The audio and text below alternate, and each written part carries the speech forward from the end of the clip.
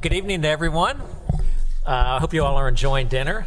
I thought maybe we should go ahead and get started. It is 6:45. Before we actually formally get started, I'd like to call our meeting to order and ask that the Deputy City Manager, Ms. Messner, call roll. Cindy? Thank you, Mayor. I will start with City Council and then do School Board. Ms. Connolly? Here. Mr. Duncan? Here. Ms. Hardy? Here. Ms. Shantz-Hiscott? Here.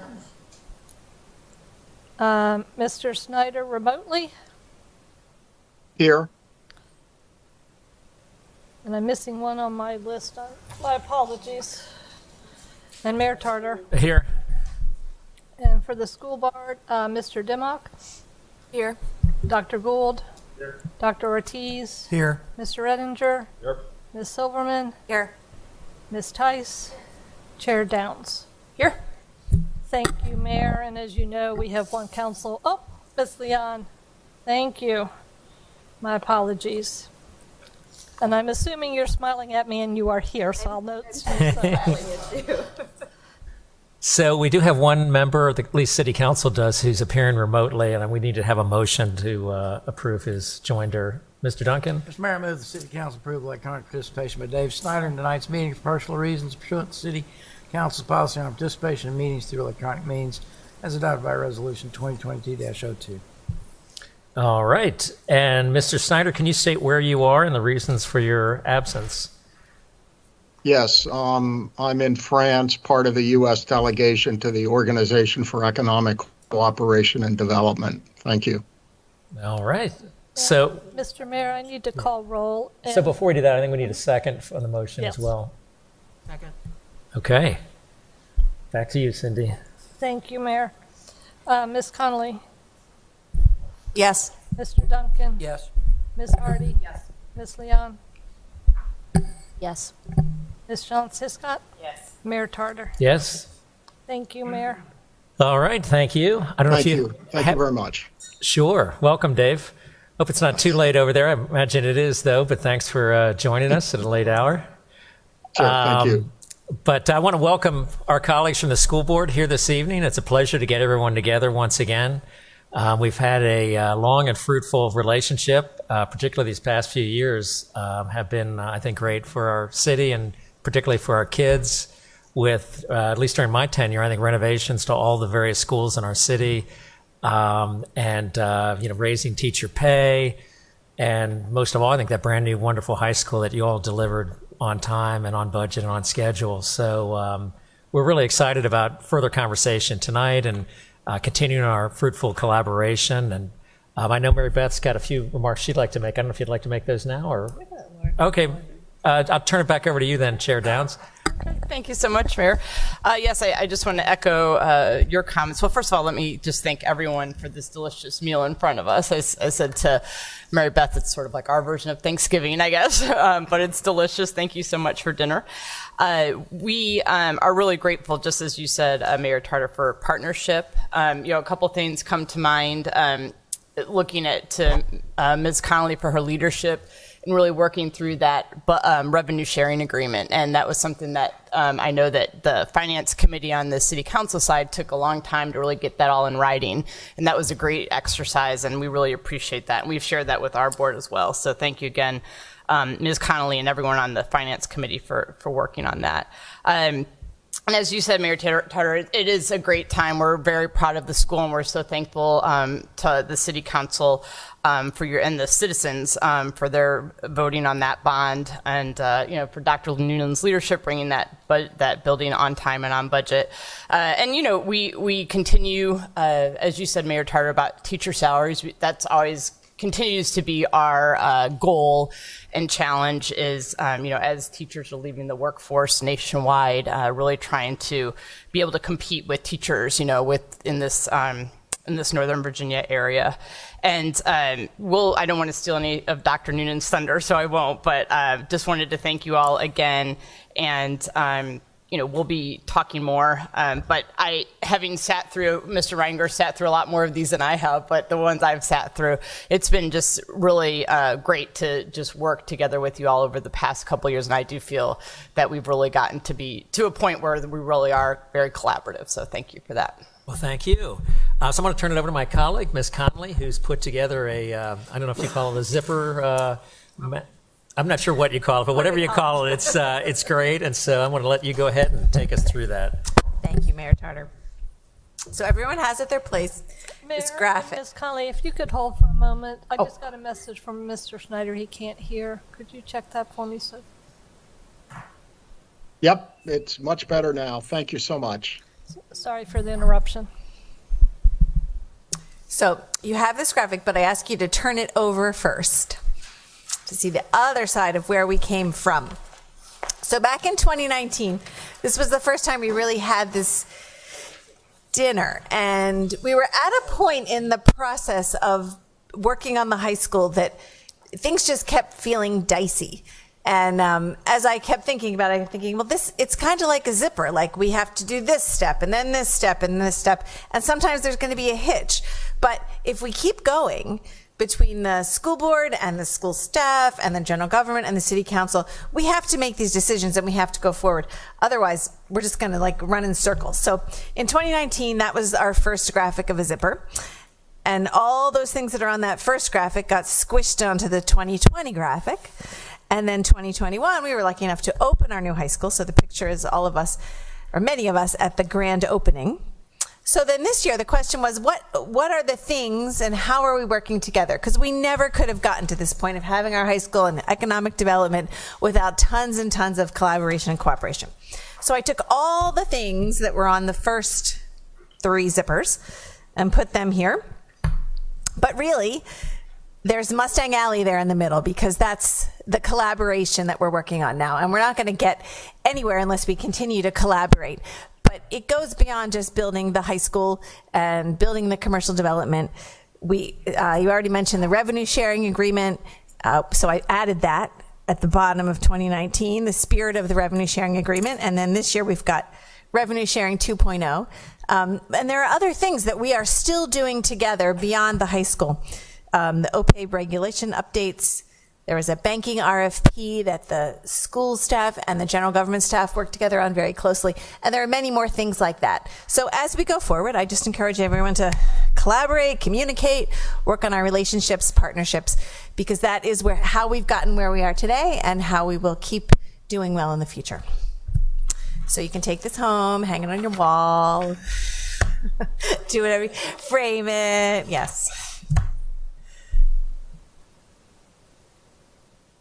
All right, well said. Thank you. So now I believe we've got presentations both from the city side and the school side about some of the cost drivers, some of the challenges, and just some of the work you've done to date for budget time, which we're getting close to. And so I guess we'll start, with the city side. Mr. Shields, would you like to take us through your thoughts on the budget and your team's thoughts on where we are today? Well, thank you, Mayor Tarter and members of council and Chair Downs, members of the school board and staff. It is great to be with you all tonight at this traditional session where we celebrate achievements of our recent history, but also think ahead, think about the future. And this is our chance to do some initial information sharing, but also some initial planning for FY24 budget development. So our order of presentations, I think we'll start with the schools, and then I will go through some of the general government budget drivers after the schools have done the same, on kind of what the key objectives are and what some of the big challenges will be in the coming budget. And then we'll wrap up with our finance director, Kieran Babo, will give our revenue forecasts for the coming year. And for the sake of Mr. Snyder, for whom I think it's about 1 o'clock in the morning, I'll go ahead and cut to the chase. The revenue forecasts are in the range of about 4.2%, sort of in that low 4% range in terms of what the economy is going to provide for new revenues in the coming year. And so that's helpful just as we're processing all the other information that we'll present in just a moment. And Kieran will go into more detail on that. And I think a theme that we're hearing regionally, and I'm sure you'll hear from both Peter and myself, this I think is going to be a really challenging year. It's a year where we're all experiencing a lot of cost inflation. We have a very competitive labor market, and that's going to probably be job number one for both of us, is to take care of our workforce, to make sure we reward but also retain excellent employees in this tight environment. And we're doing that possibly, with a recession coming, or at any rate, certainly some uncertainty on the macroeconomic horizon. So we'll talk about all these things tonight, but I just want to start off by really thanking Mary Beth Connolly for laying out these principles of collaboration, teamwork, communication, relationship, conversation, and partnership, because that is really the key, I think, to producing great results, which we've been able to do together, particularly in our recent history. Peter, let me turn it over to you. Great. Thank you, Mr. Shields. We appreciate being here very much. Good evening, everybody. As I looked at this as it was in the draft format not too long ago, I was struck by how much we have done since 2017, and things really picked up on the general government side and on the school side, and there's no doubt that we're tired at this point as the two leaders working through this, but it's been a real thrill and a real joy to be able to work with such a great partner in Wyatt Shields, along with our great school board and the city council. So this evening I have the opportunity of sharing some of our fiscal forecast for the fiscal year 24. But before I do that, I do want to just say thanks to a couple of people. First is Kristen Michael, who is with us this evening, who's our Chief Operating Officer, and then also want to thank Michelle Kopic, who's our Budget Director. Did you want to say anything else, Chair Downs? Or okay, all right, great. So with that, let me just say up front that tonight's presentation has traditionally been an evening where we sort of just share our current realities. And we have some really good things that we want to share this evening with folks at home and the city council and folks in the general government. And let me start with just our partnership. And Wyatt Shields certainly talked about it, but I will say one of the things that has been the most heartening to me over the last several years, as difficult as the last couple of years have been, has been the ongoing successful collaboration between the general government and the schools, along with the city council and the school board. To the extent that I think at least I have become a little bit dogged in the way that I talk about us, and poor Ms. Bawa and Mr. Shields are probably the targets of my comments more often than not, but we are the city. And one of the things that I believe strongly in is we've got the general government, we've got the schools, we've got the city council, and we've got the school board, and together we're the city. So it's not the city side versus the schools. It really is general government, the schools, council, and school board. And so it's been fun to really sort of reframe that idea of we all represent the city. So we're also proud that, and it's been noted a couple of times in the document in front of you, but for the last 4 years in a row, we have presented a budget that falls within budget guidance and also following the spirit of the revenue sharing agreement. And we don't anticipate anything differently at this point as we head into the budget season. And part of that is because of the really great relationship that we've been able to maintain throughout the last several years. This last 18 months or so, we had an opportunity to develop a new strategic plan in the City of Falls Church Schools. And I think many of you have heard about it and probably have seen it. But there are a few things that I wanted to bring to your attention that just sort of gives you a high level sense of those areas of emphasis and focus that really came out of this significant engagement with our community. We had over 1,000 people engage in our communications through surveys, through focus groups and the like over the last 18 months, and we came out with a strategic plan that really represents the City of Falls Church in a way that we're really proud of. Things changed from our triennial plan that we've been working on for the last several years, starting with our mission. And I won't read the mission, but I think it's important for all of us to understand that we're working very hard to be the premier international baccalaureate school division, not only in the country, but across the world. And to that end, everything that we are engaged in with respect to instruction and curriculum development and the like supports that notion. And ultimately, we believe that we will produce, out of the work that we're doing, some really incredible students that are responsible, caring, and internationally minded. And the hallmark, obviously, of the International Baccalaureate program is that notion of being internationally minded, which is so extremely vital, I think, in our city, given the nature of the community that we live in, with so many second, third, and fourth culture kids. Our vision is to create a student-centered, innovative learning environment where all of our students are empowered to meet their fullest potential and to really excel. And through that process, we will continue to support the IB learner profile. What came out of the conversations that have now been codified in our strategic planning process or our strategic planning documents is a really, I think, extraordinary set of core values. And these core values are sort of our North Star collectively with respect to the schools, and believe that everything that we do needs to tie back to our core values, also to our collective commitments, which I'll share with you in just a second, and then ultimately the 5 major areas of emphasis within the plan. But the core values that came from the really incredible conversations start with being a student-centered community. Again, the students are the center of everything that we do. The decisions that we make in the schools are rooted in best practices and research for students, and that includes not only academic decisions, but relational decisions, financial decisions, and operational decisions. We also believe that we have to be responsible and responsive to our community and be accountable to the community. And we are proud to say that we have done that and continue to do that through really strong open communication, listening with intent, seeking to understand, embracing growth and development and improvement. Academic success is obviously a highlight and a hallmark of the City of Falls Church Schools that we can all take great pride in.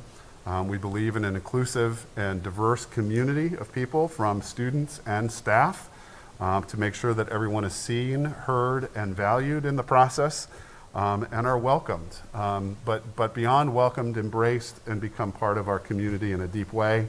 And lastly, ensuring that we have a strong connection with our community partners. And again, we're in a unique position because we're small and we're able to be very relational.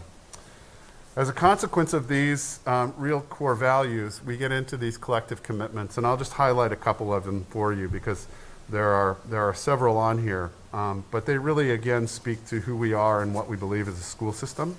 The first is we believe in a really incredible high quality teaching and learning environment for our kids, which means that we have to hire the best if we want to be the best. And so everything that we've been doing with respect to our budget, since this is part of a budget presentation, has been to ensure that we are and continue to remain competitive in the market, also providing some really incredible extra resources that other school divisions may not have, such as being able to provide great professional development and learning, talking about the unique nature of the City of Falls Church Schools with respect to class sizes being small, being relational, and then of course being supported by the Ed Foundation as well.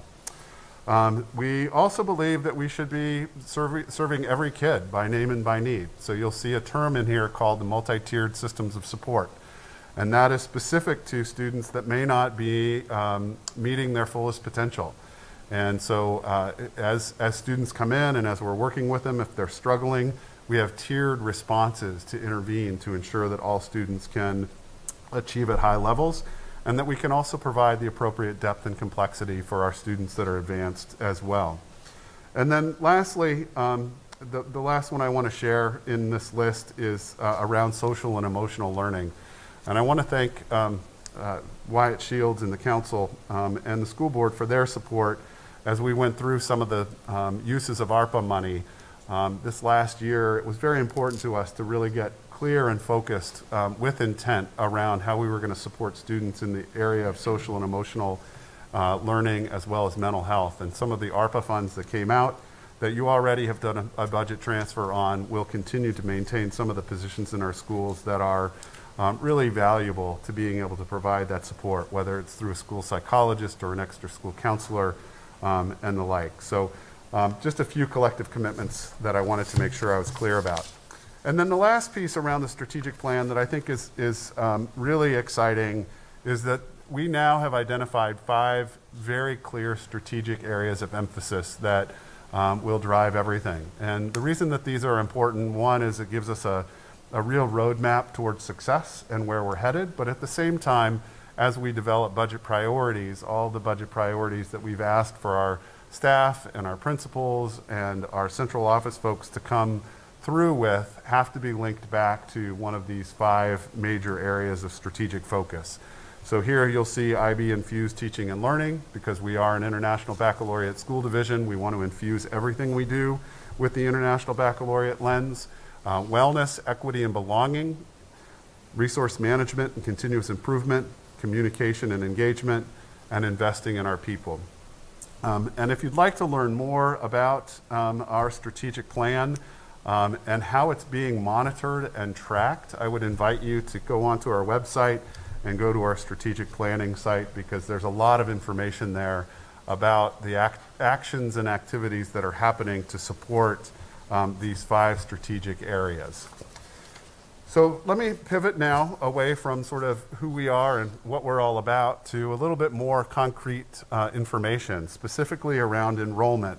And this picture, just by the way, is our group of students that just performed in Pippin, and I hope many of you were able to see it. It was quite a great show a couple of weeks ago, and our students were amazing. This is the Pitt Orchestra that were there and did a great job. This is an eye chart for those of you that are trying to watch this at home or from across the room. But there are a couple of things that I want to point out in here that I think are most important. This is the annual enrollment chart that we share with everyone. And one of the things that we have been monitoring very closely is our enrollment post-COVID. And looking at how are we either rebounding or not rebounding post-COVID. And one of the things that we are excited about is that each year, year over year, since last year, we're continuing to grow and get back to our pre-COVID numbers.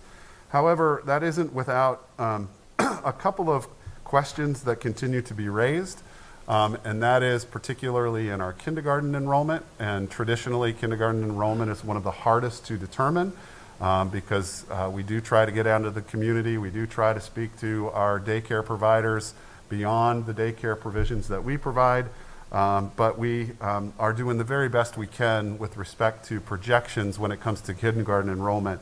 So you'll note when you have a chance to look at these slides that our kindergarten enrollment actually came in a little bit lower than anticipated. And we also had a drop in our 8th grade enrollment, if you look at the chart. And the reason for that is because we had the largest 8th grade class ever last year. And so our 8th grade dropped when they moved to 9th grade.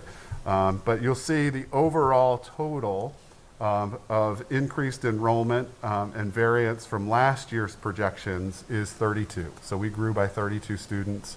And for us, 32 represents a little more than 1% of growth in students. So who are they, and are they coming just as a standard student? And the answer to that question is no. We're seeing some shifts in the needs of our students. So you'll see on this chart, for example, that our economically disadvantaged students, and those are students that are on free and reduced lunch, actually increased year over year from last year by 15%. So we're seeing more poverty in our schools than we have previously. And one of the things that we know from research is that students that come that are in poverty oftentimes have greater needs than those students that aren't in poverty. So that means that not only are we growing in enrollment, but the intensity of need is increased. Our students with disabilities grew by 14 students, which is a total growth of about 4.1%.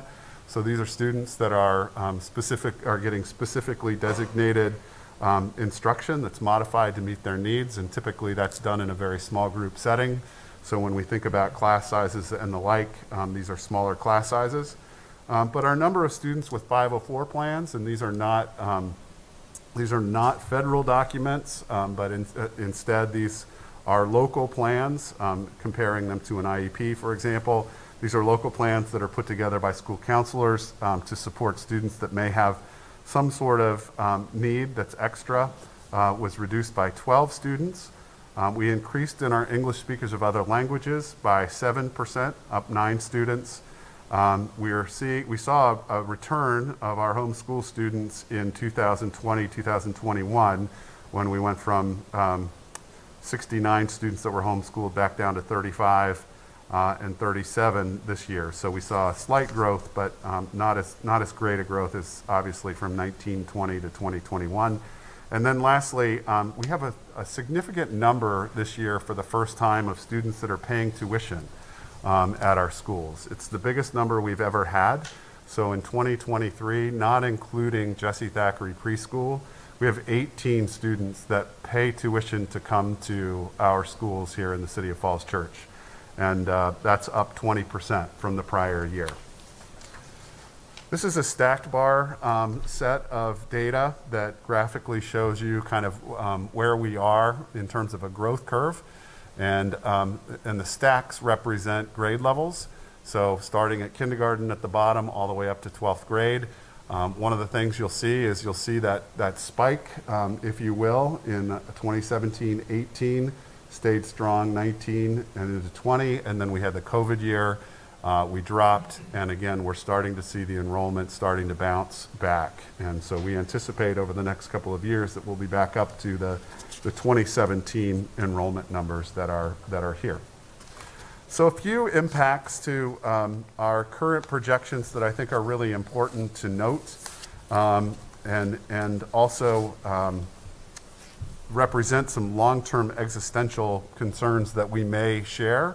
The first is we are seeing in the data that comes from the Weldon Cooper Center from the University of Virginia a relatively sharp drop in the number of births in recent years in Northern Virginia. That we don't know what that means for us locally. One of the things that Mr. Shields and I have talked a lot about over the course of the last several months really is seeing about getting someone in here who can help us with some of the demography. So someone who could come in and help us with identifying how we are specifically in the City of Falls Church would be really helpful. But we do know that in the Northern Virginia region, there's been a sharp number of drop in births. There's also been a shift to remote work, meaning that people can work wherever they want. And so in some areas in Northern Virginia, there's been a significant outmigration of people who have been able to leave the area, go someplace less expensive, and still be able to work and put their kids in school there without having to be local where the offices are. We have not seen that outmigration specifically here, but it is something that we will continue to sort of monitor as work patterns shift. The other thing that's not included in the current projections are the local housing changes and current projections. We do have some information about the yield, for example, at Founders Row, but the larger areas that are coming online, whether it's Broad in Washington or the big project up at the high school, are not included in our current projections. So our current student enrollment is 2,552, and we are anticipating a mild increase of 13 students next year. So 13 plus the 32 that we had this year. Over a 2-year span, we're looking at about growth of about 45 students. So when we think about forecasted expenditures, this is where we have gone back and really worked with our staff, worked with our schools, worked with our principals to get some information about what the needs are in the context of our new strategic plan, but at the same time, as Mr. Shields indicated and as Chair Downs indicated, one of the things that we are absolutely committed to is making sure that we have the very best compensation packages for the people that serve our students day in and day out. So a few of the salary cost drivers are listed here. As I think everybody knows, Falls Church City Public Schools is the largest employer in Falls Church City with more than 500 employees. Retention and recruitment particularly in a time where we're seeing mass exoduses across the community, not necessarily our community, but across Northern Virginia and around the country, from teaching is absolutely essential to our success. We really feel like we want to keep those very great teachers that we have and keep them in place. So some of our drivers are, as everybody knows, we're on a step and grade system, and for us to do a step each year, it costs a different amount, but this year it's about $950,000 to do a one-step increase for all of our employees. And then each 1% of a cost of living adjustment is about $400,000. So if we were going to do, say, a 3% cost of living adjustment, that would be $1.2 million. And then we did the step, that would be $2.15 million in round numbers, to give you a sense of kind of what we're looking at in terms of our workforce. And again, it's because we have over 500 employees and are the biggest employer in Falls Church. Some of the other cost drivers that we pay attention to is that Social Security did give an increase of 8.7% last year. CPI has increased by 7.5% since this time last year. So we are seeing numbers go up just in terms of inflation. I don't think that that's a mystery to anybody here. Regional compensation and competitiveness has become pretty significant. And I will say last year we were very fortunate to be able to do a step plus 3% COLA for our employees, which was on the very low side comparative to our regional colleagues. In fact, one of our colleagues just to the west was able to do a cost of living adjustment and a 9% COLA. So we're seeing lots and lots of large numbers coming up from our regional competition. And then the last salary cost driver for us that we need to pay attention to is the state budget. And in the state budget, they often will and have required a teacher pay increase, but that pay increase always comes at a cost to the locality. So if we are to give a salary increase and use state money, there is our portion that's required to be matched, not to be matched, but to be used in order to make that happen. Some of the other cost drivers are employee benefits. Not unlike, I think, the general government, we are looking at about a 10%, or building in as a placeholder, a 10% increase in both the employer and employee rate, which is about $375,000. We are seeing the increase rate in the city retirement system, the general government city retirement system, of about $77.30. Some of you might remember that many of our employees in the schools also participate in the city government who aren't part of the Virginia retirement system.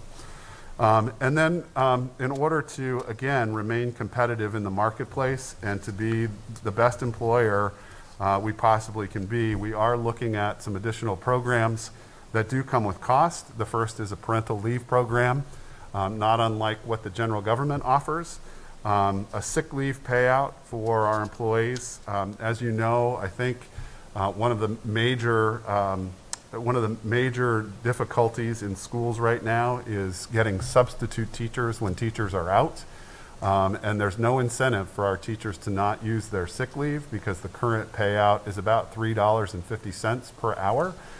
So we are looking at bumping that payout up rather significantly so that people aren't just using their sick leave just to take days off. And then we also have a core set of employees who are working 30 hours plus that we really do need to convert them to help to a system where they can get health care benefits as well. So this next slide is simply a big number, and this in no way, I just want to make sure that I'm super clear here, this in no way is the budget presentation that I have prepared for this, that we're preparing for the school board as the superintendent's advertised budget that we'll do in January. It's merely what would the total cost be if we were to do everything that we have seen at this point. And we know that what's in this slide isn't possible, but we want to give just a general overview and put it out there so that you all are aware of what we would love to be able to do, but no, we're not going to be able to do this as well, at least not all of it. So a step would be 0.8, $800,000 at 3% cost of living. We are in the midst of a compensation study to try to pull up some of the areas that have historically been lagging in the salary scales. And so we have a placeholder of $1.6 million that came from Siegel, who is the contractor that we've been working with. That represents 4% of our overall salary file. We are also looking at our extra pay for extra duties and doing some stipend adjustments to make those more competitive regionally. You see the health insurance cost there, the other benefits cost there. We are seeing inflation, just like on the general government side with utilities and contracts and the like, are going to be increased by about $600,000. And then when we met with our school-based staff, there were $1.3 million of requests that came from the schools. So it's a total identified expenditure of $6.5 million. Again, this is all pre-scrubbed, if you will. We haven't had a chance to go through everything, but we just want to paint a picture of kind of what we're up against and sort of the headwinds I think that we're going to feel on the school side as we continue to build out our budget. So when we look at forecasted revenue, there are a couple of good news pieces in here and one not so good news piece. The first is we are looking at an increase in federal revenue of about $43,000. This is the first time in a couple of years that we actually are increasing in federal dollars, and that typically is the way the Title I dollars are calculated for our schools. Our state aid does look like it's going to go up by about 12% or $671,000 this year. And those are based on last year's budget that was adopted as part of the biennium budget. But we are looking at a potential decrease in sales tax from the state of about $200,000. So when you take all of those into account, we're at about $500,000 to the good in terms of federal and state aid, which will be helpful. This next slide, again, this is a forecasted transfer needed. This is by no means a request. This is just put out here just to kind of give you a scope based on 2 slides ago of what it would take if we were going to do everything. And we know that we would need at least 10% to increase all of our compensation and some of those unavoidable expenditures, and an additional 2.7% in order to do the school-based budget requests. And again, this is merely to show if we had a 12.5% revenue stream, that would be awesome. But we also know that, and Mr. Shields said it up front, that we're looking at something closer to 4.5%. So it's going to require us, I think, in order to meet the spirit of the revenue sharing agreement, to go back and continue to sharpen our swords a little bit and figure out where we may be able to slow some things down or look at some things over a period of time. But I just want to be really clear that this was simply put in here so that you could see kind of the headwinds that we're up against over the next couple of years. So in summary, let me just end with this. I think everybody in this room should be really proud of our schools. We have, across the state, the highest standards of learning assessment scores as a school division in the Commonwealth of Virginia. We are back to, in many areas, pre-pandemic levels of learning, and in some areas we're actually exceeding pre-pandemic levels of learning. We have had minimal learning loss for the 4th year in a row. Your City of Falls Church Schools has been ranked #1 in the state, and people are moving here because of that, and I think you've got a lot to be proud of. And this coming year, we have the greatest number of IB diploma candidates since the inception of the program. We had the most last year since the inception of the International Baccalaureate program, and this year we have more than we had last year. So not only are our kids succeeding on the standards of learning, which in many ways are basic competency assessments, but our kids are accessing the most rigorous programs that we have to offer to them, and it's really, really exciting. Investing in our people is one of our big areas of focus in our strategic plan. And as I mentioned before, and I'll just say it again, competitive compensation will really help us retain and recruit staff to maintain our excellent system that I think has brought us all, in many ways, some good news to the city. And so in order for us to receive some of the compensation from the state, we will need to increase the amount that we're paying into that compensation so that we ultimately average a 5% increase this year. So what I mean by that is that there is a pot of money that looks like it's going to be set aside by the state for us to give a 5% increase in salary. But remember that 5% that we would get, we only get 20% to meet that 5%. So if we want to get that 20%, we have to come up with the other 80%. And that's just simply because of the way the state does things with their local composite index. So in a second, just happy to open it to questions, but we really are excited in many ways to work diligently alongside of our general government partners to craft a budget that will be presented in January to the school board. Again, we're about 2 or 3 months ahead of you, typically, so we're already going through the vetting process with our staff and with our employees and with the community on budget priorities. And we are, again, super grateful to your support as a city council and as a school board and as a general government for our work together. We did put in here a preliminary budget calendar. So you can kind of see the scope of things that includes both the general government, the city council, the school board, and the schools. So with that, let's see, who am I turning it back to? I guess maybe Mr. Shields or Mayor Tarter? So Chair Downs, should we maybe wait till both presentations are done and then open up to questions on any of them? All right. Thank you why don't we very turn it much over? for your time and attention. Thank you for that very thorough presentation. Let's turn it over to Mr. Shields and Ms. Bawa. Let's hear from you all. Okay. And I'll take the opportunity to thank Sophie Couture for running all of our slides in such a seamless way tonight. Thank you, Sophie. Thank you for that presentation, Peter. So yes, we've got a lot of work to do on this year's budget, and these are preliminary looks. I will go through a few slides just to discuss some of our strategic objectives. I'll talk a little bit about our economic outlook that is driving some of the numbers that Kieran will go over. And then I'll do something similar in an abbreviated fashion on our budget drivers and that will feed into kind of a gap analysis that Kieran will discuss in her presentation. After my slides, I'll turn it over to Kieran, and so what has started as a very pleasant and enjoyable evening will go south really quickly. Thank you, Kieran. It's quite a reputation you've got there, Ms. Bawa. I just have to make everybody know what the reality is. That's right. Budgeting is aspiration, and audit is reality, I guess. All right, so we'll start with some of the things, just really kind of for everybody to level set on some of the key things we're trying to accomplish as a city. And the strategic initiatives that we'll talk about, a lot of them are encompassed in the city's comprehensive plan.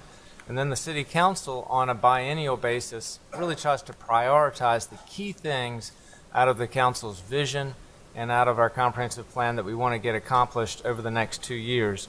And so one of them is just a core government function of all the building activity that is happening in the city, so much of it as a neighbor to to Meridian High School. We want to make sure that that building happens safely and effectively for our neighbors, so that we're managing it correctly so that people can function around it. And there's a lot of building happening in the city. A big priority for the city for several years now is enhancing roadway safety. And that includes new sidewalks, that includes neighborhood traffic calming, that includes lowering the speed limits on smaller residential streets. It includes safe routes to schools. All these things, we've been very successful in getting grant funds to help us with a lot of these projects.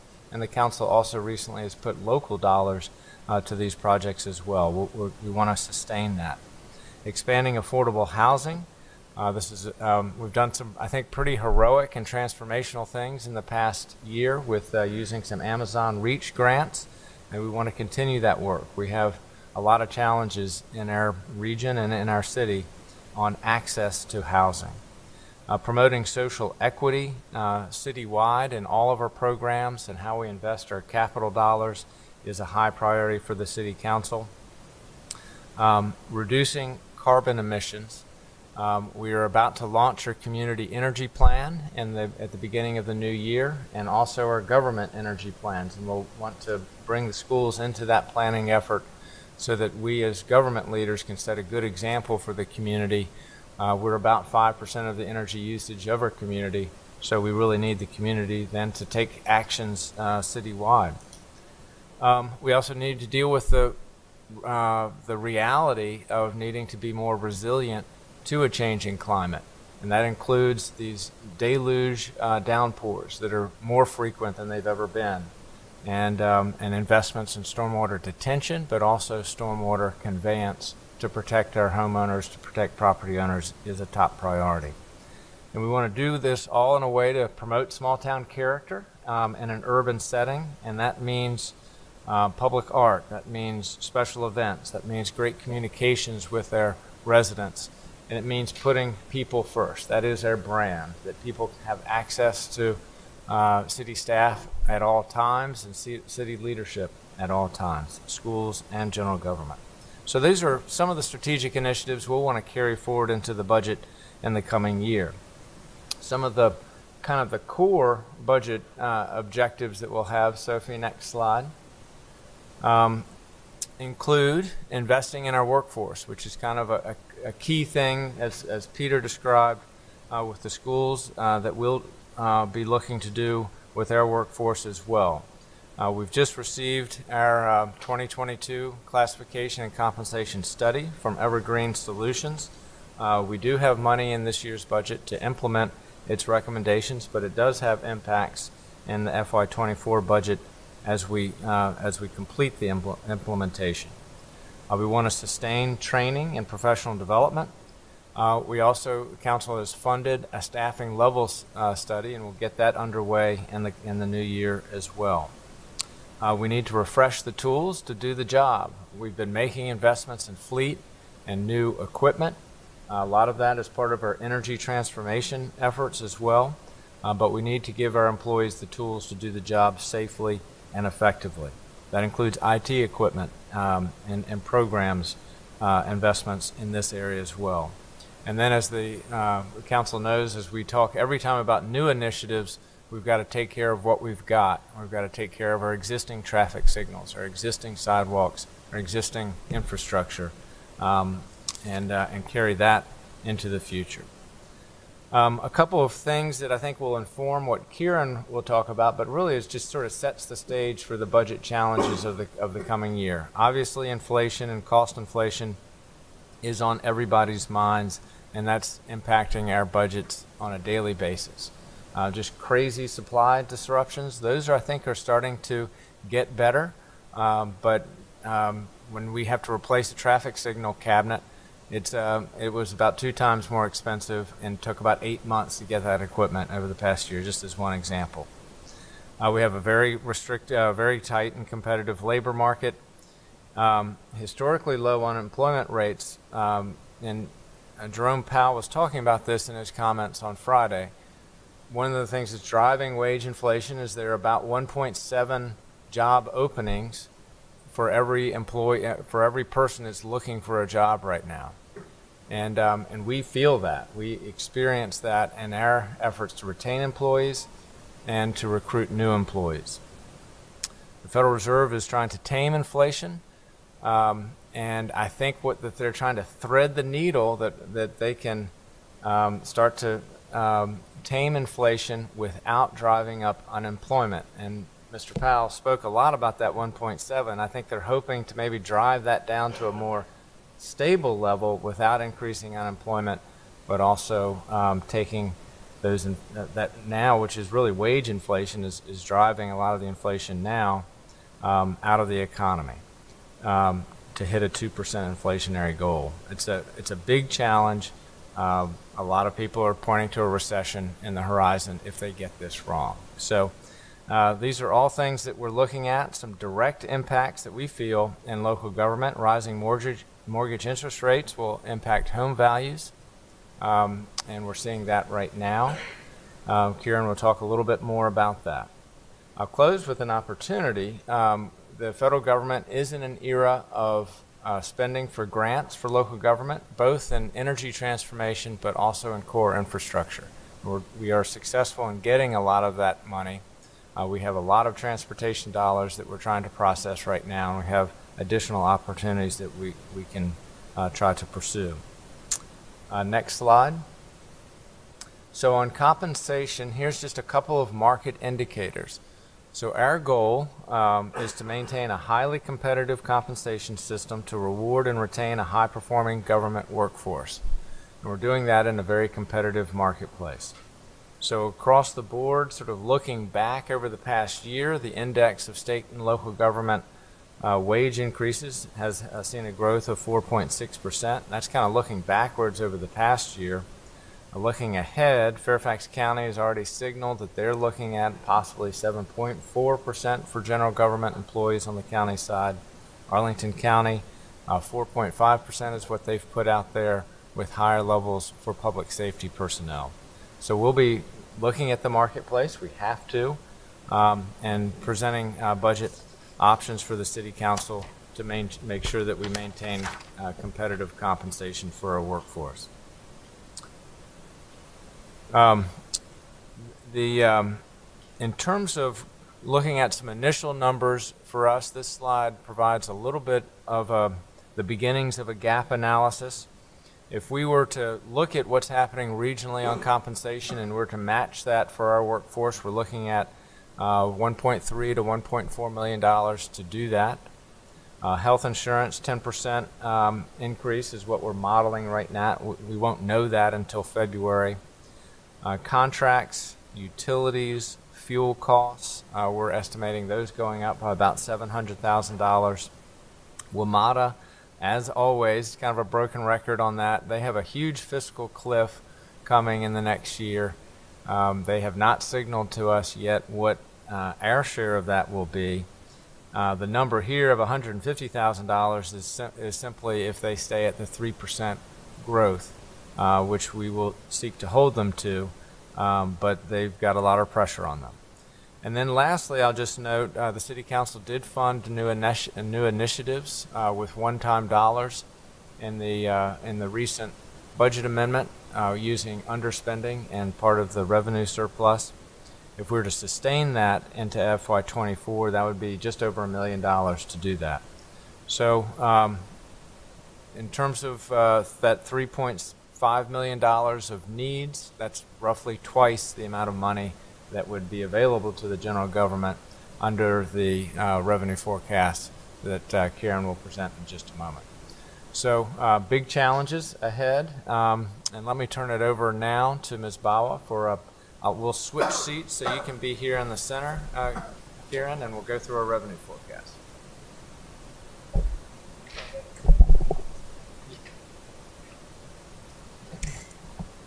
Okay, good evening, everyone. So we have for you the preliminary revenue forecast for fiscal year 2024. And preliminary, I mean the numbers are still fairly early. We have about 3 to 4 months of actual revenue data in the fiscal year starting in July. And we have up to about 9 months of sales, residential real estate sales, all the way through September 30th. And the forecast is based on existing tax rates, which is $1.23 for real estate tax, $4.30 for the vehicle tax, and business tangibles at $5 per $100 value of assessed value. So as the next slide shows, we are projecting a 3.9% overall real estate tax growth in fiscal year 2024. Real estate makes up about 60% of the city's total revenue base, and that along with 4.9% projected growth in all other taxes, tax revenues, which include sales, meals, personal property, business license, and other taxes, we are expecting the total general fund tax revenues to grow at approximately 4.2% next year. This would yield additional revenue of $3.7 million. And as in the recent past, along the lines of revenue share spirit with the schools, the remaining new revenue generated from taxes would be split 50-50, and that would mean a share of $1,850,000 for each, the general government and the schools.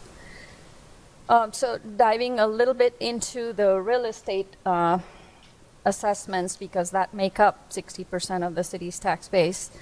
So the real estate assessed values are projected to grow overall at 3.9%. Residential, which makes up about 70% of that, is projected to grow market growth of 3.9%, and commercial, which along with multifamily, is projected to grow at 2.7%. New construction, in addition to the market growth, is projected at 0.5%, which is equivalent to about $27 million. And then we have projections from a couple of our neighboring jurisdictions. Arlington County is projecting an overall assessment growth of 1 to 3%, 4% in residential, and commercial is a bit challenged there, so they're leaving it flat for now. Fairfax County is projecting an overall assessed value growth of 4.5%, and with residential, a 5.16% for residential properties, and a 0.6% growth in commercial, and their new construction is projected at 0.5% also. The next slide shows a chart with a history of assessed value over a 13-year period. So the total assessed values of real estate is, as of January 1, 2022, is $5.1 billion, and which has seen an average growth. If you see from 2010 all the way through to 2022, it has seen a growth of about somewhere between 4.5% to 5%, a little shy of 5% annual. And of course, 2022 saw the double-digit increases, which kind of affected the average significantly. So the light blue bars show the residential. The dark blue bars show the commercial assessed value, and then the green, this time we've split out the commercial with the retail businesses, and then the green is the multifamily. So the green bar that's way on the top, you can see that the multifamily assessed value has increased about fourfold in the last 12 years, starting from 2010. And then this confirms that, we've pretty much kept at the ratio, 70-30 ratio with residential and commercial. Okay, now what does that mean to a median homeowner's tax bill? So this chart shows the tax rate versus the tax bill home impact. And the blue bars are the tax rate, which is showing a 10% drop over the last 5 years. And then the blue line on top, or in the middle rather, that is climbing upwards, is the growth or increase in the median homeowner's tax bill. And so the interesting thing there is that the first 4 years, 19, 20, fiscal year 19, 20, 21, and 22, you see an average growth of about $250 each year. And then we had assessments on January 1, 2022, which saw double-digit increases for residential and even overall, and that showed an average increase of $933 for a median homeowner tax bill. So, and then at 3.9%, the overall increase in real estate that we are projecting assessments would mean an average increase of $424 to the median bill, tax bill. So moving along, we'll take a quick look at a few of the key indicators for the city.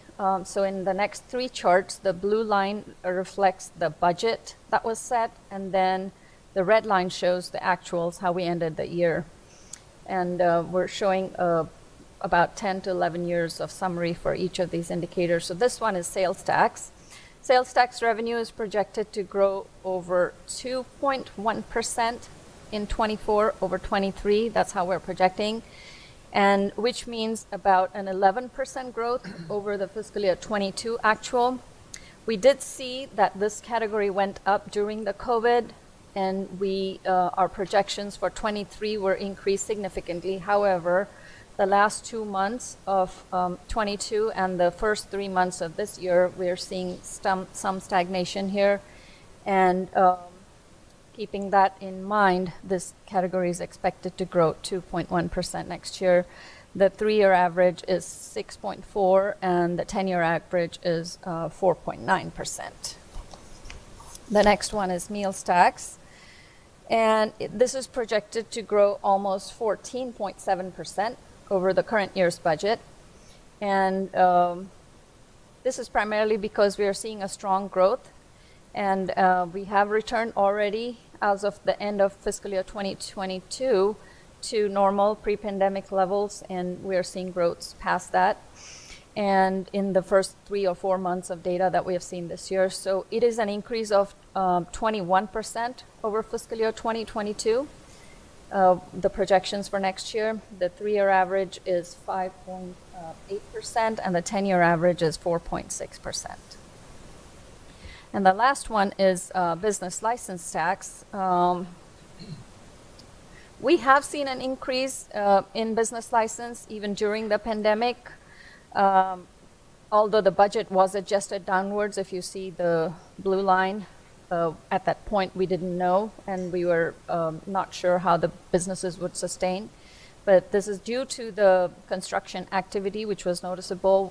We've sustained our business license, and we are proposing an increase of 3.2% over the 2022 actual for this one. And the 3-year average here is 3.2%, and a 10-year average is 4.2%. I would just say, we give this detail just because the revenue forecasts are so important. They drive so much that we don't want to be sort of mysterious about it. And so any questions you all ever have about revenues, don't hesitate to ask. But these are just to try to provide some background information on how we do this forecast.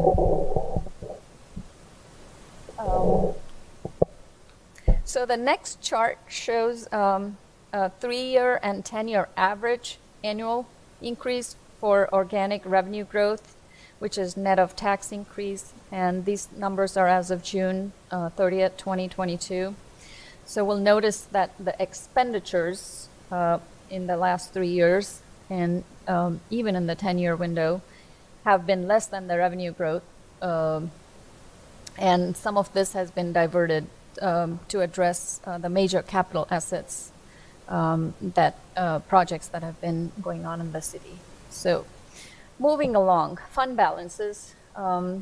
This is a good piece of information as we get into the budget to see where we are with our coffers and what we have commitments with those funds. So in the general fund, the unassigned fund balance is 19.2 million.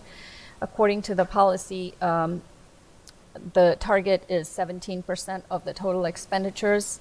The capital reserves are projected at the end of fiscal year 2023 are expected to be at 12.6 million. And building permits revenue is expected to end the year at 757,000. Other funds include Affordable Housing Fund, which has a small balance still there of 251,000. That'll be one of the priorities also for next year. Sanitary Sewer Fund at 4.9 million and Stormwater at 2 million. I'll leave the school operating, and I think Kristen has presented that with the year end already at the Budget and Finance. So city's capital reserves, which have been built up over the last few years to address the major capital projects, the school, the high school, the library, city hall, and other projects that are in the pipeline. This chart shows a 5-year picture of how the drawdowns are going to come out and what we're going to add to those reserves and projected ending balances. Overall, it is, it is clear that with the projected drawdowns and additions of the payments that we're getting from the Westfalls, we are ending the year and we are projecting that the balances are going to increase. In fiscal year 2023, I want to point out we have uses of the debt service of $4 million in that number, and then we had a use of fund balance using $720,000 for equipment, replacement of bay doors and vehicle lift at the property yard, and funding a study for redevelopment of the yard after the Fairfax water lease was expired. So those were the uses, the drawdowns that were projected for this year. And then the addition of the ground lease is the $4.68 million that is expected in this year, bringing the year-end projected balance of $12.6 million. The additional payments from the ground lease, $4.68 million in 2024, and the 2025 are projected that are mentioned out here, and then $1 million in fiscal year 26.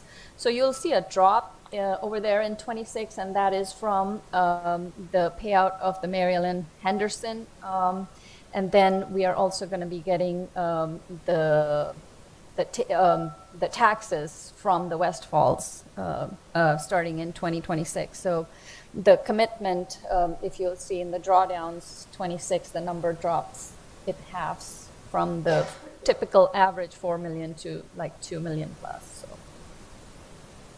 So.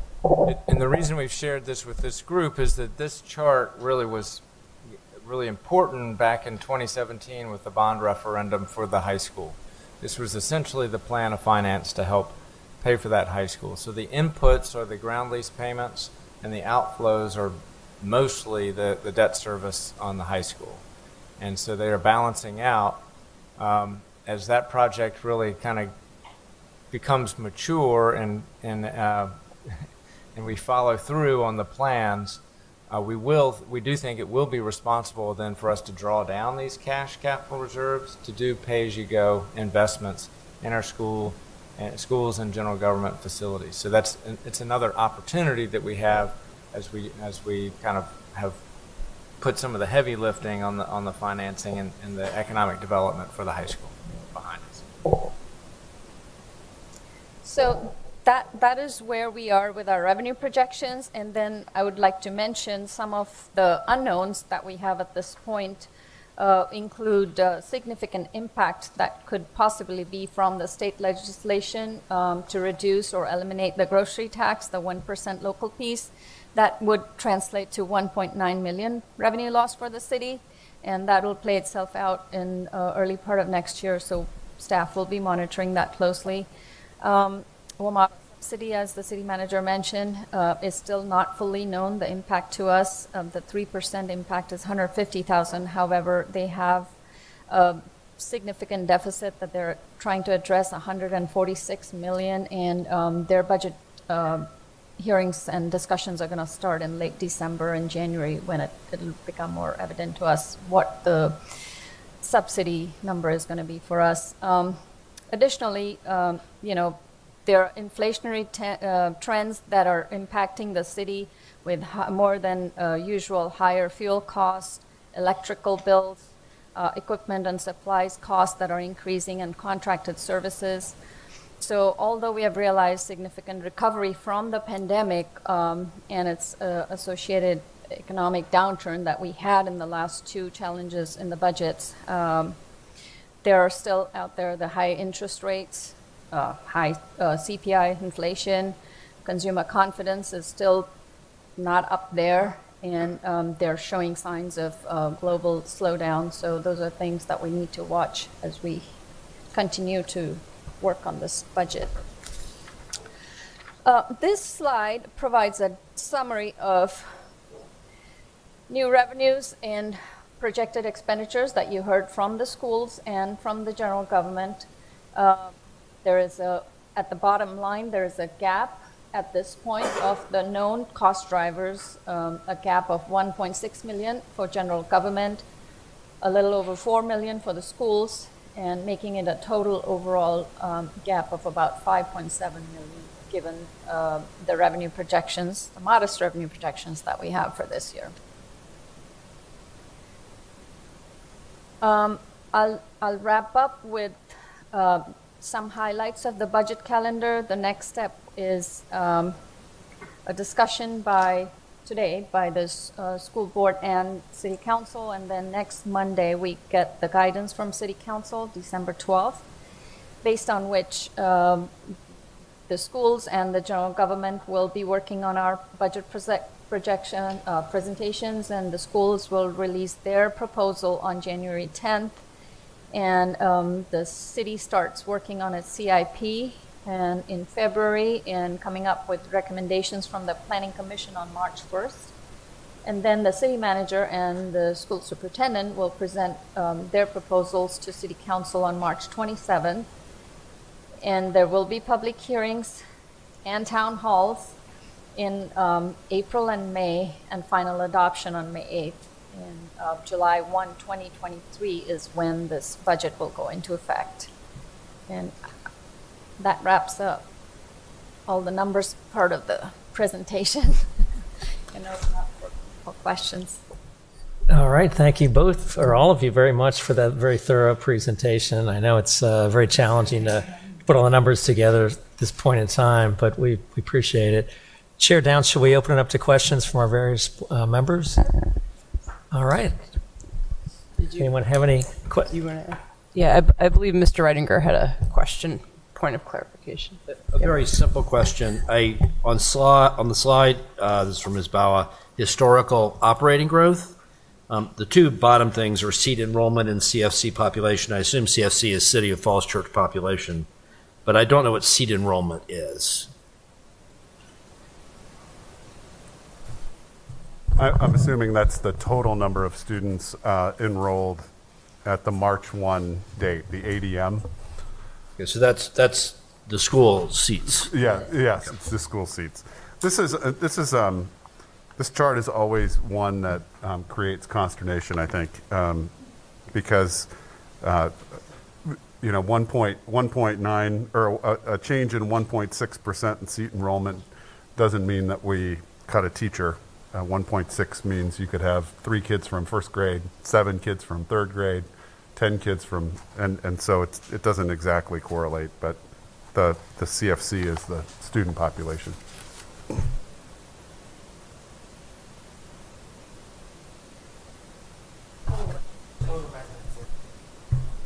Yes, sorry, seat enrollment is our students, that's right. Get one on your side. Ms. Silverman? I have a question about the 4.2 growth. Does that include, is that just organic growth that's already currently here, or does that include everything that we're anticipating coming into the city with new development? So it does include the assessed value of new construction in the city. And 2 notes on that. So the big ones are Broad Washington. That hasn't quite even gotten out of grade yet, and so there's not a whole ton of assessed value there. We do a lot of the new construction actually is going to be Founders Row as they complete their tenant fit out. And then on West Falls, as part of the ground lease arrangement, they start paying taxes in fiscal year 2025. So not this budget, but next budget. We kind of pre-cooked it so we could predict it, but that starts coming online not this year, but next year. So do we have any new revenue streams in terms of properties that we are counting on for this year or for this next fiscal year? Because everything you said was in the future. So we're projecting what the value. So that new construction figure of 0.5% of assessed value is from new construction. So that is Washington and Broad and the Founders Row additional value, as well as new homes in our neighborhoods. That's that assumption. Last year you had said 8.4% organic growth, so this year we're absolutely cut in half. So these charts are great. It's kind of a lot for me. If you can just put into plain language, where do you see that dramatic fall? Like where is that? Why is that halved this year? Does that make sense? So, Kieran might have some answers to that. I think a big part of that 8.4% growth last year would have been bouncing back from COVID. A lot of those charts that we showed on the revenue side, we really cut forecasts a lot in March of 2020. I mean, this is seared deeply in our brains. And then things didn't pan out the way that we thought. Sales tax actually went up as people got on their keyboards and started shopping. And so it took us a year lag to understand that. And so, I think last year, sales tax increase was 14% because we were bouncing back from COVID. And there were a good number of revenues that were similar. Does that answer your question? Yeah, and also housing values, I'm assuming. Yeah. Although you predicted still a rise in housing values. Is it just tapering? I forget which page it's on. Yeah, so I think the prediction is just over about 4%, 4.2% on residential valuation. Okay, and that's just a lot lower than it was, I'm assuming, last year. And just to clarify as well, that date is as of January 1, right? By state law, the value is set on January 1. It's not sort of throughout the year. It's just January 1, the assessor is supposed to, fully 100% assess the value of any real estate, commercial, residential as of that day. So Yeah. when you say, the value is much lower this year, I look at it that the assessed value is kind of normal. What we are projecting last year was an aberration and we saw really high residential and commercial increases also. So, I mean, this is more in line with previous years. Average. Okay. Right. Yes, Ms. Conley has a... I was just going to add that 5 years ago or 6 years ago, 4.9 would have been amazing.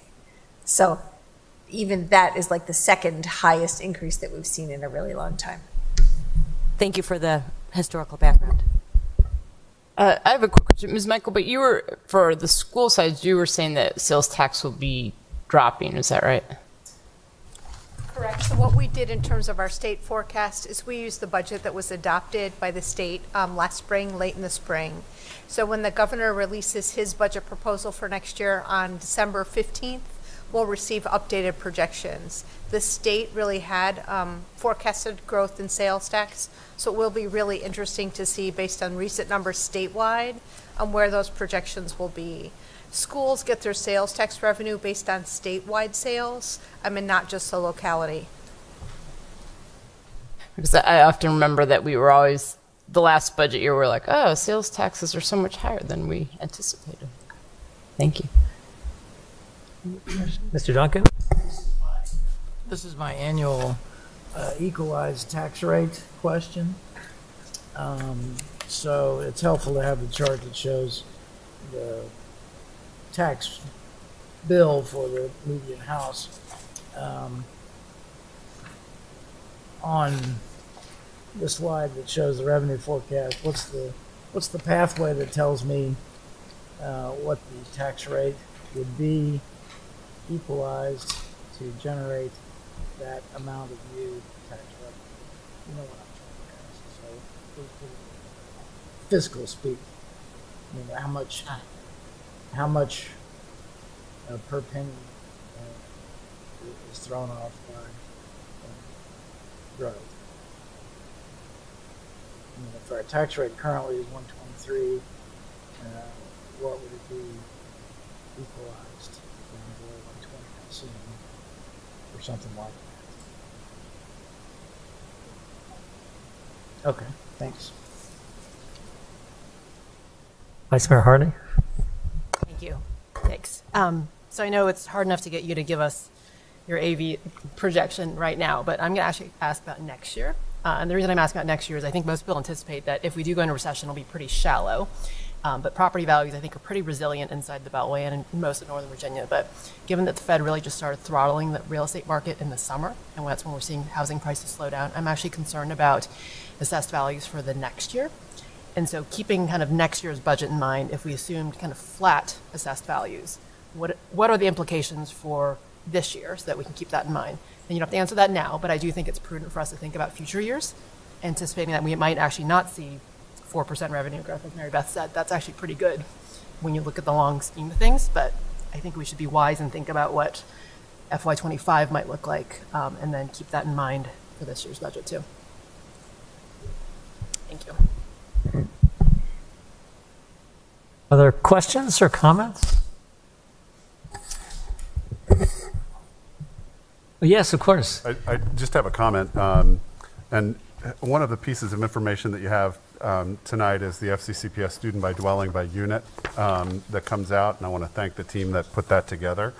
There's a bit of a, not a canary in a coal mine, but just some good information for, I think, the school board and for the council to sort of look at.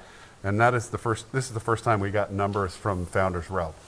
And there are 48 students that are coming from Founders Row. So as these developments come online, I just think, sort of in the spirit of what Vice Mayor Hardy said, thinking into the future as Broad and Washington comes on, as the new high school site comes on and the like, that's yielding at about right now, about 1.2%. Or 0.12%, and it's not built, it's not completely occupied. So we're starting to see kids out of there. So just putting that out there for information for everybody. And just so everyone knows, I looked up what the projections were for Founders Row, and it's squarely in the range of projections, which was like 43.6 to 65 students coming out of school. So we're in the lower range, but I know the whole building isn't open yet, but that when I first saw that number, I thought, that's really high, but it is not really high. The update we got from Thursday was that they're 80% leased. So that's actually pretty close to being fully occupied. So that's good. I just want to make sure that everybody's aware, though, that there are kids coming out of these places. That's all. Good news is that the program,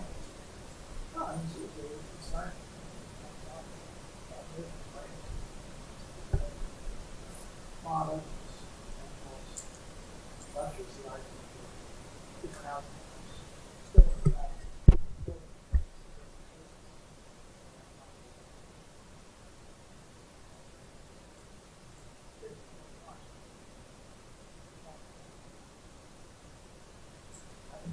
Of course. The vision articulated very eloquently about our globally superior IB program is great. I'm wondering on the city side, what's the equivalent? Sorry, general government side. On the general government side, what's the equivalent? And my answer to that is, we need to become a premier regional activity center within our trading area. And I think we did a good job of that. But that's just, how I would say where we want to go.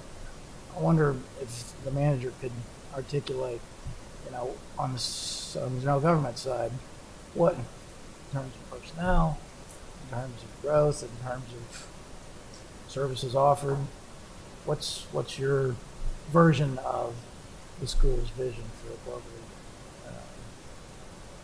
preeminent IB program?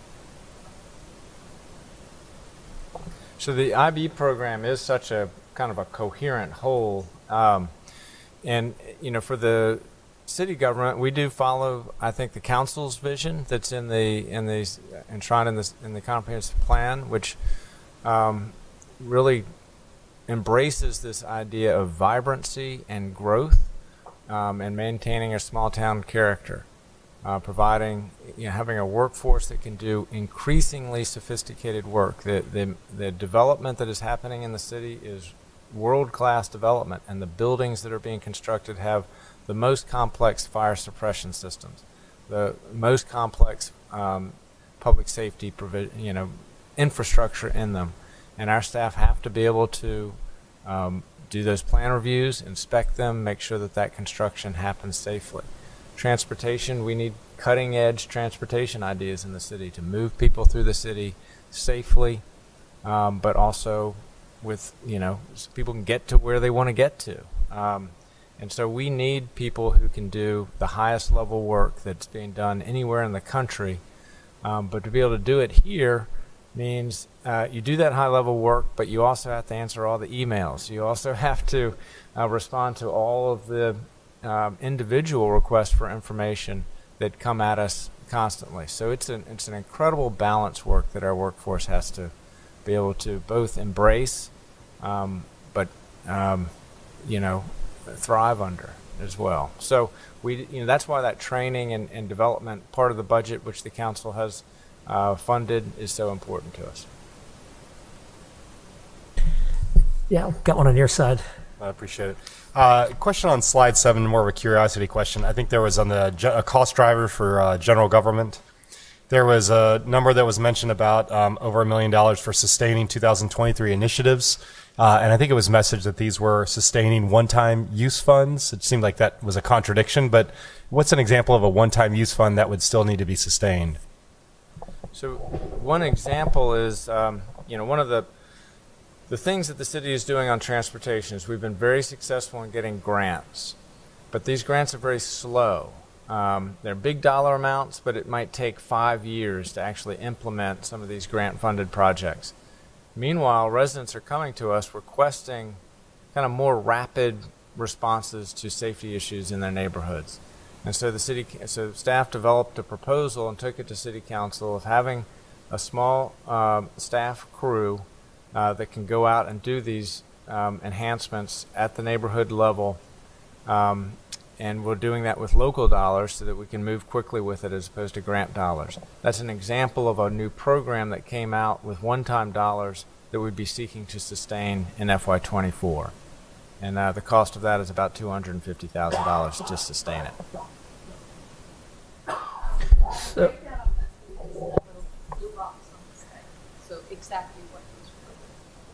So Mr. Snyder? Yes, thank you very much. Thanks for these very insightful presentations. I want to talk a little bit about the potential legislative session in Richmond, and here I'd invite Cindy to make some comments. I know one of the things that was mentioned was a potential loss of the grocery sales tax, and what is the hit on our budget, and what are we assuming in the projections we've heard tonight about what may happen in Richmond, because to say the least, it's a volatile situation there right now. Thank you. I can address the General Assembly piece and then pass the baton for projections. The dollar amount, though, for the 1% local grocery sales tax, if the General Assembly eliminates it, is $1.9 million impact to the city of Falls Church. As we recall, last year the General Assembly went after all of the grocery sales tax. The schools portion was eliminated but replaced and made whole, as long as the projections and the calculations that they're shifting forward hold. And so it'll be interesting to see the December 15th budget. The 1% almost got eliminated, but it survived the day as is. The governor has already indicated that he's reducing tax rates and will be looking at that 1%. What we haven't seen, I'm pretty sure he's going to propose eliminating it, but what we haven't seen is he going to make localities whole. Last year that wasn't on the table, and because it wasn't on the table, I think that's why it didn't get slashed, but we'll have to see what happens.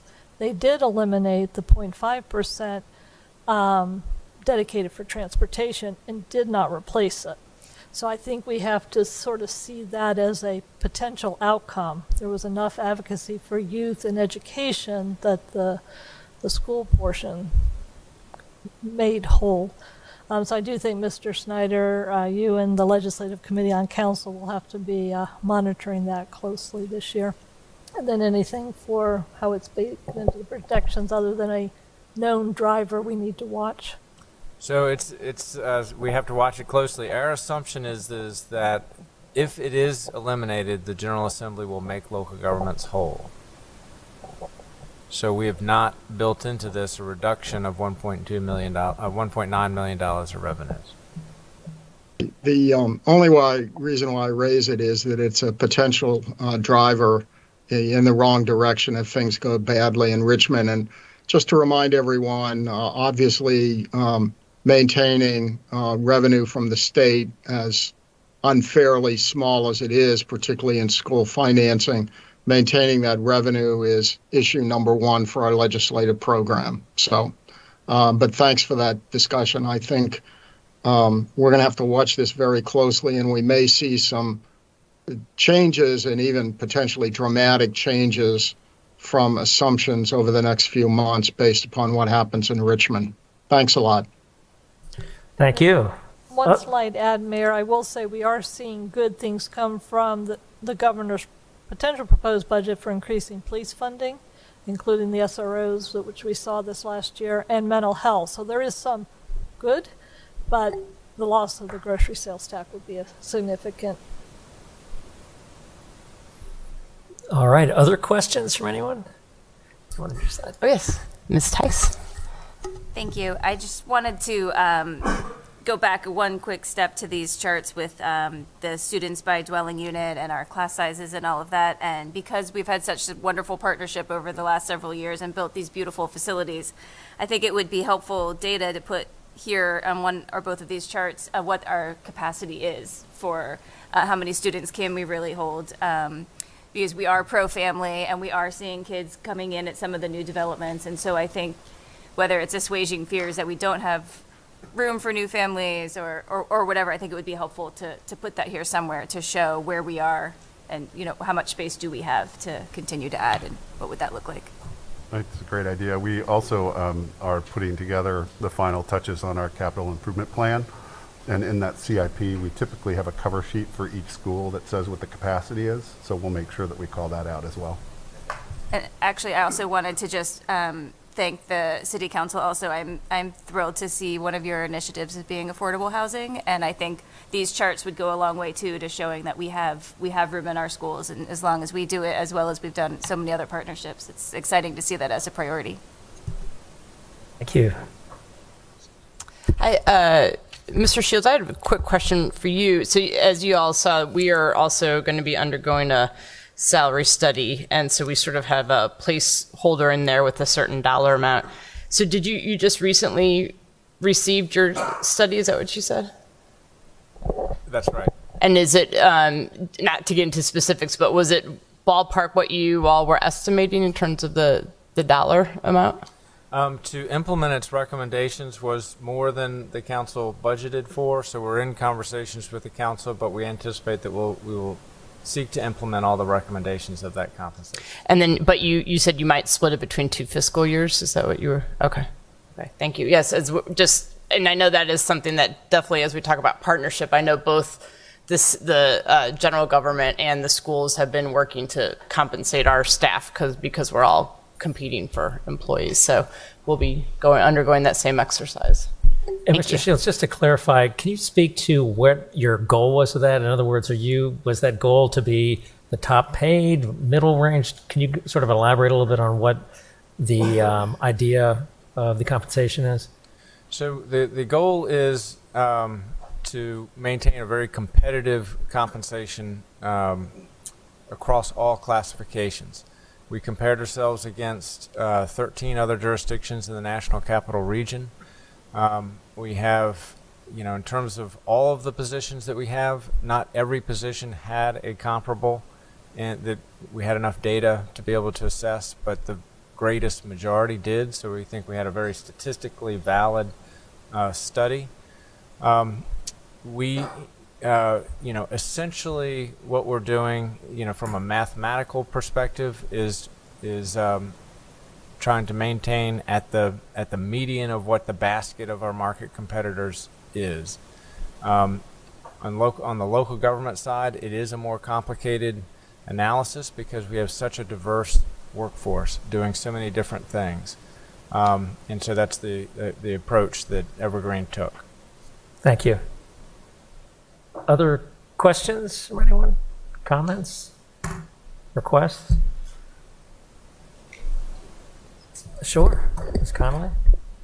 Just two things.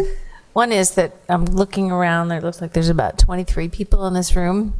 So the city is running the Little City gift card program. So one of the ways that we can increase revenue is to shop local and encourage others to do that. But the Economic Development Office is doing this really great program, which I hope you've seen advertised around. You can buy a gift card from the city, and then it's supplemented with, if you buy a $100 gift card, you get a $50 additional gift card to spend within the City of Falls Church to support our small businesses, to bring back that tax revenue and all those things. So you can do that. I think there are still cards left, right? There's still some left. So that is one way that we can all do that. And so I encourage you to encourage others to shop locally and spend as much of your discretionary income in the City of Falls Church as possible. That is one thing. And the other one is, one of the things that we talked about with our revenue sharing agreement was ensuring that the city council was paying attention while the school board was going through your budget deliberations, and then the school board paying attention as the city council goes through budget deliberations. So that doubles budget season for all of us. But I do think we need to come up with some kind of mechanism to ensure that the information is being shared back and forth. And I don't know exactly what that looks like, but I think we should put our heads together and make sure that we're doing that so that everyone is aware of all those deliberations that are happening over the next 4 months. All right, thank you. Also, there are some T-shirts out there. I don't know if you all saw them, but City of Falls Church tie-dye T-shirts. So everyone grab one before you take off. And I just for the record want to let you know that we purchased those gift cards for our flag football coaches to thank them. Yes. So yes, we are putting our money into the city. Yep. But no, I think Ms. Connolly, I think that's an excellent point about the making sure, we got to figure out obviously no one's going to have time to dig into those numbers on each side. But I think one of the things I think is always really helpful on ours are these budget questions that are generated from the school board and then are publicly answered. And they're really, Ms. Michael and her staff do a great way of writing it real succinctly so that anyone can understand. That might be one quick way to keep the city council updated, but we'll talk some more about that. I think it's a great point. Yeah, Mr. Duncan? This is one of the tuition students. That was good news. I remember when my kids were in school, a couple of their best friends were tuition students. Is that a profit center? I mean, is it a break-even proposition? How do you calculate how much a tuition student pays, and does that help you in any way with your staffing or whatever? Yeah, there is a calculation that goes into how much we charge, and then we also there are additive charges for different services as well. So if a student needs additional services, they pay a little bit more. Most of the school divisions around here offer some sort of tuition arrangement, and we're sort of in that ballpark, if you will. Right now, we have not increased our staff dramatically, so we're 20 students to the good, if you will, and so it's been very, very helpful. And if I can just add on, so those students are brought to the school board, and we don't sign off on it unless the principal says that we have the room for the student. There's a vetting process and an interview process, and we check grades and everything. So. All right. Any additional questions, comments, or requests? Any final words from anyone? I think, as always, this has been a very productive meeting. I know we've got miles to go before we sleep, a lot of work to be done before we get to our final budgets, but I think this is a great start and a continuation of the great collaboration we've had these past years. And so I look forward to completing this process and working together. Thank you all, and thank you for hosting us this evening. All right. Thank you all. Enjoy the rest of the evening. Let's go get some more food.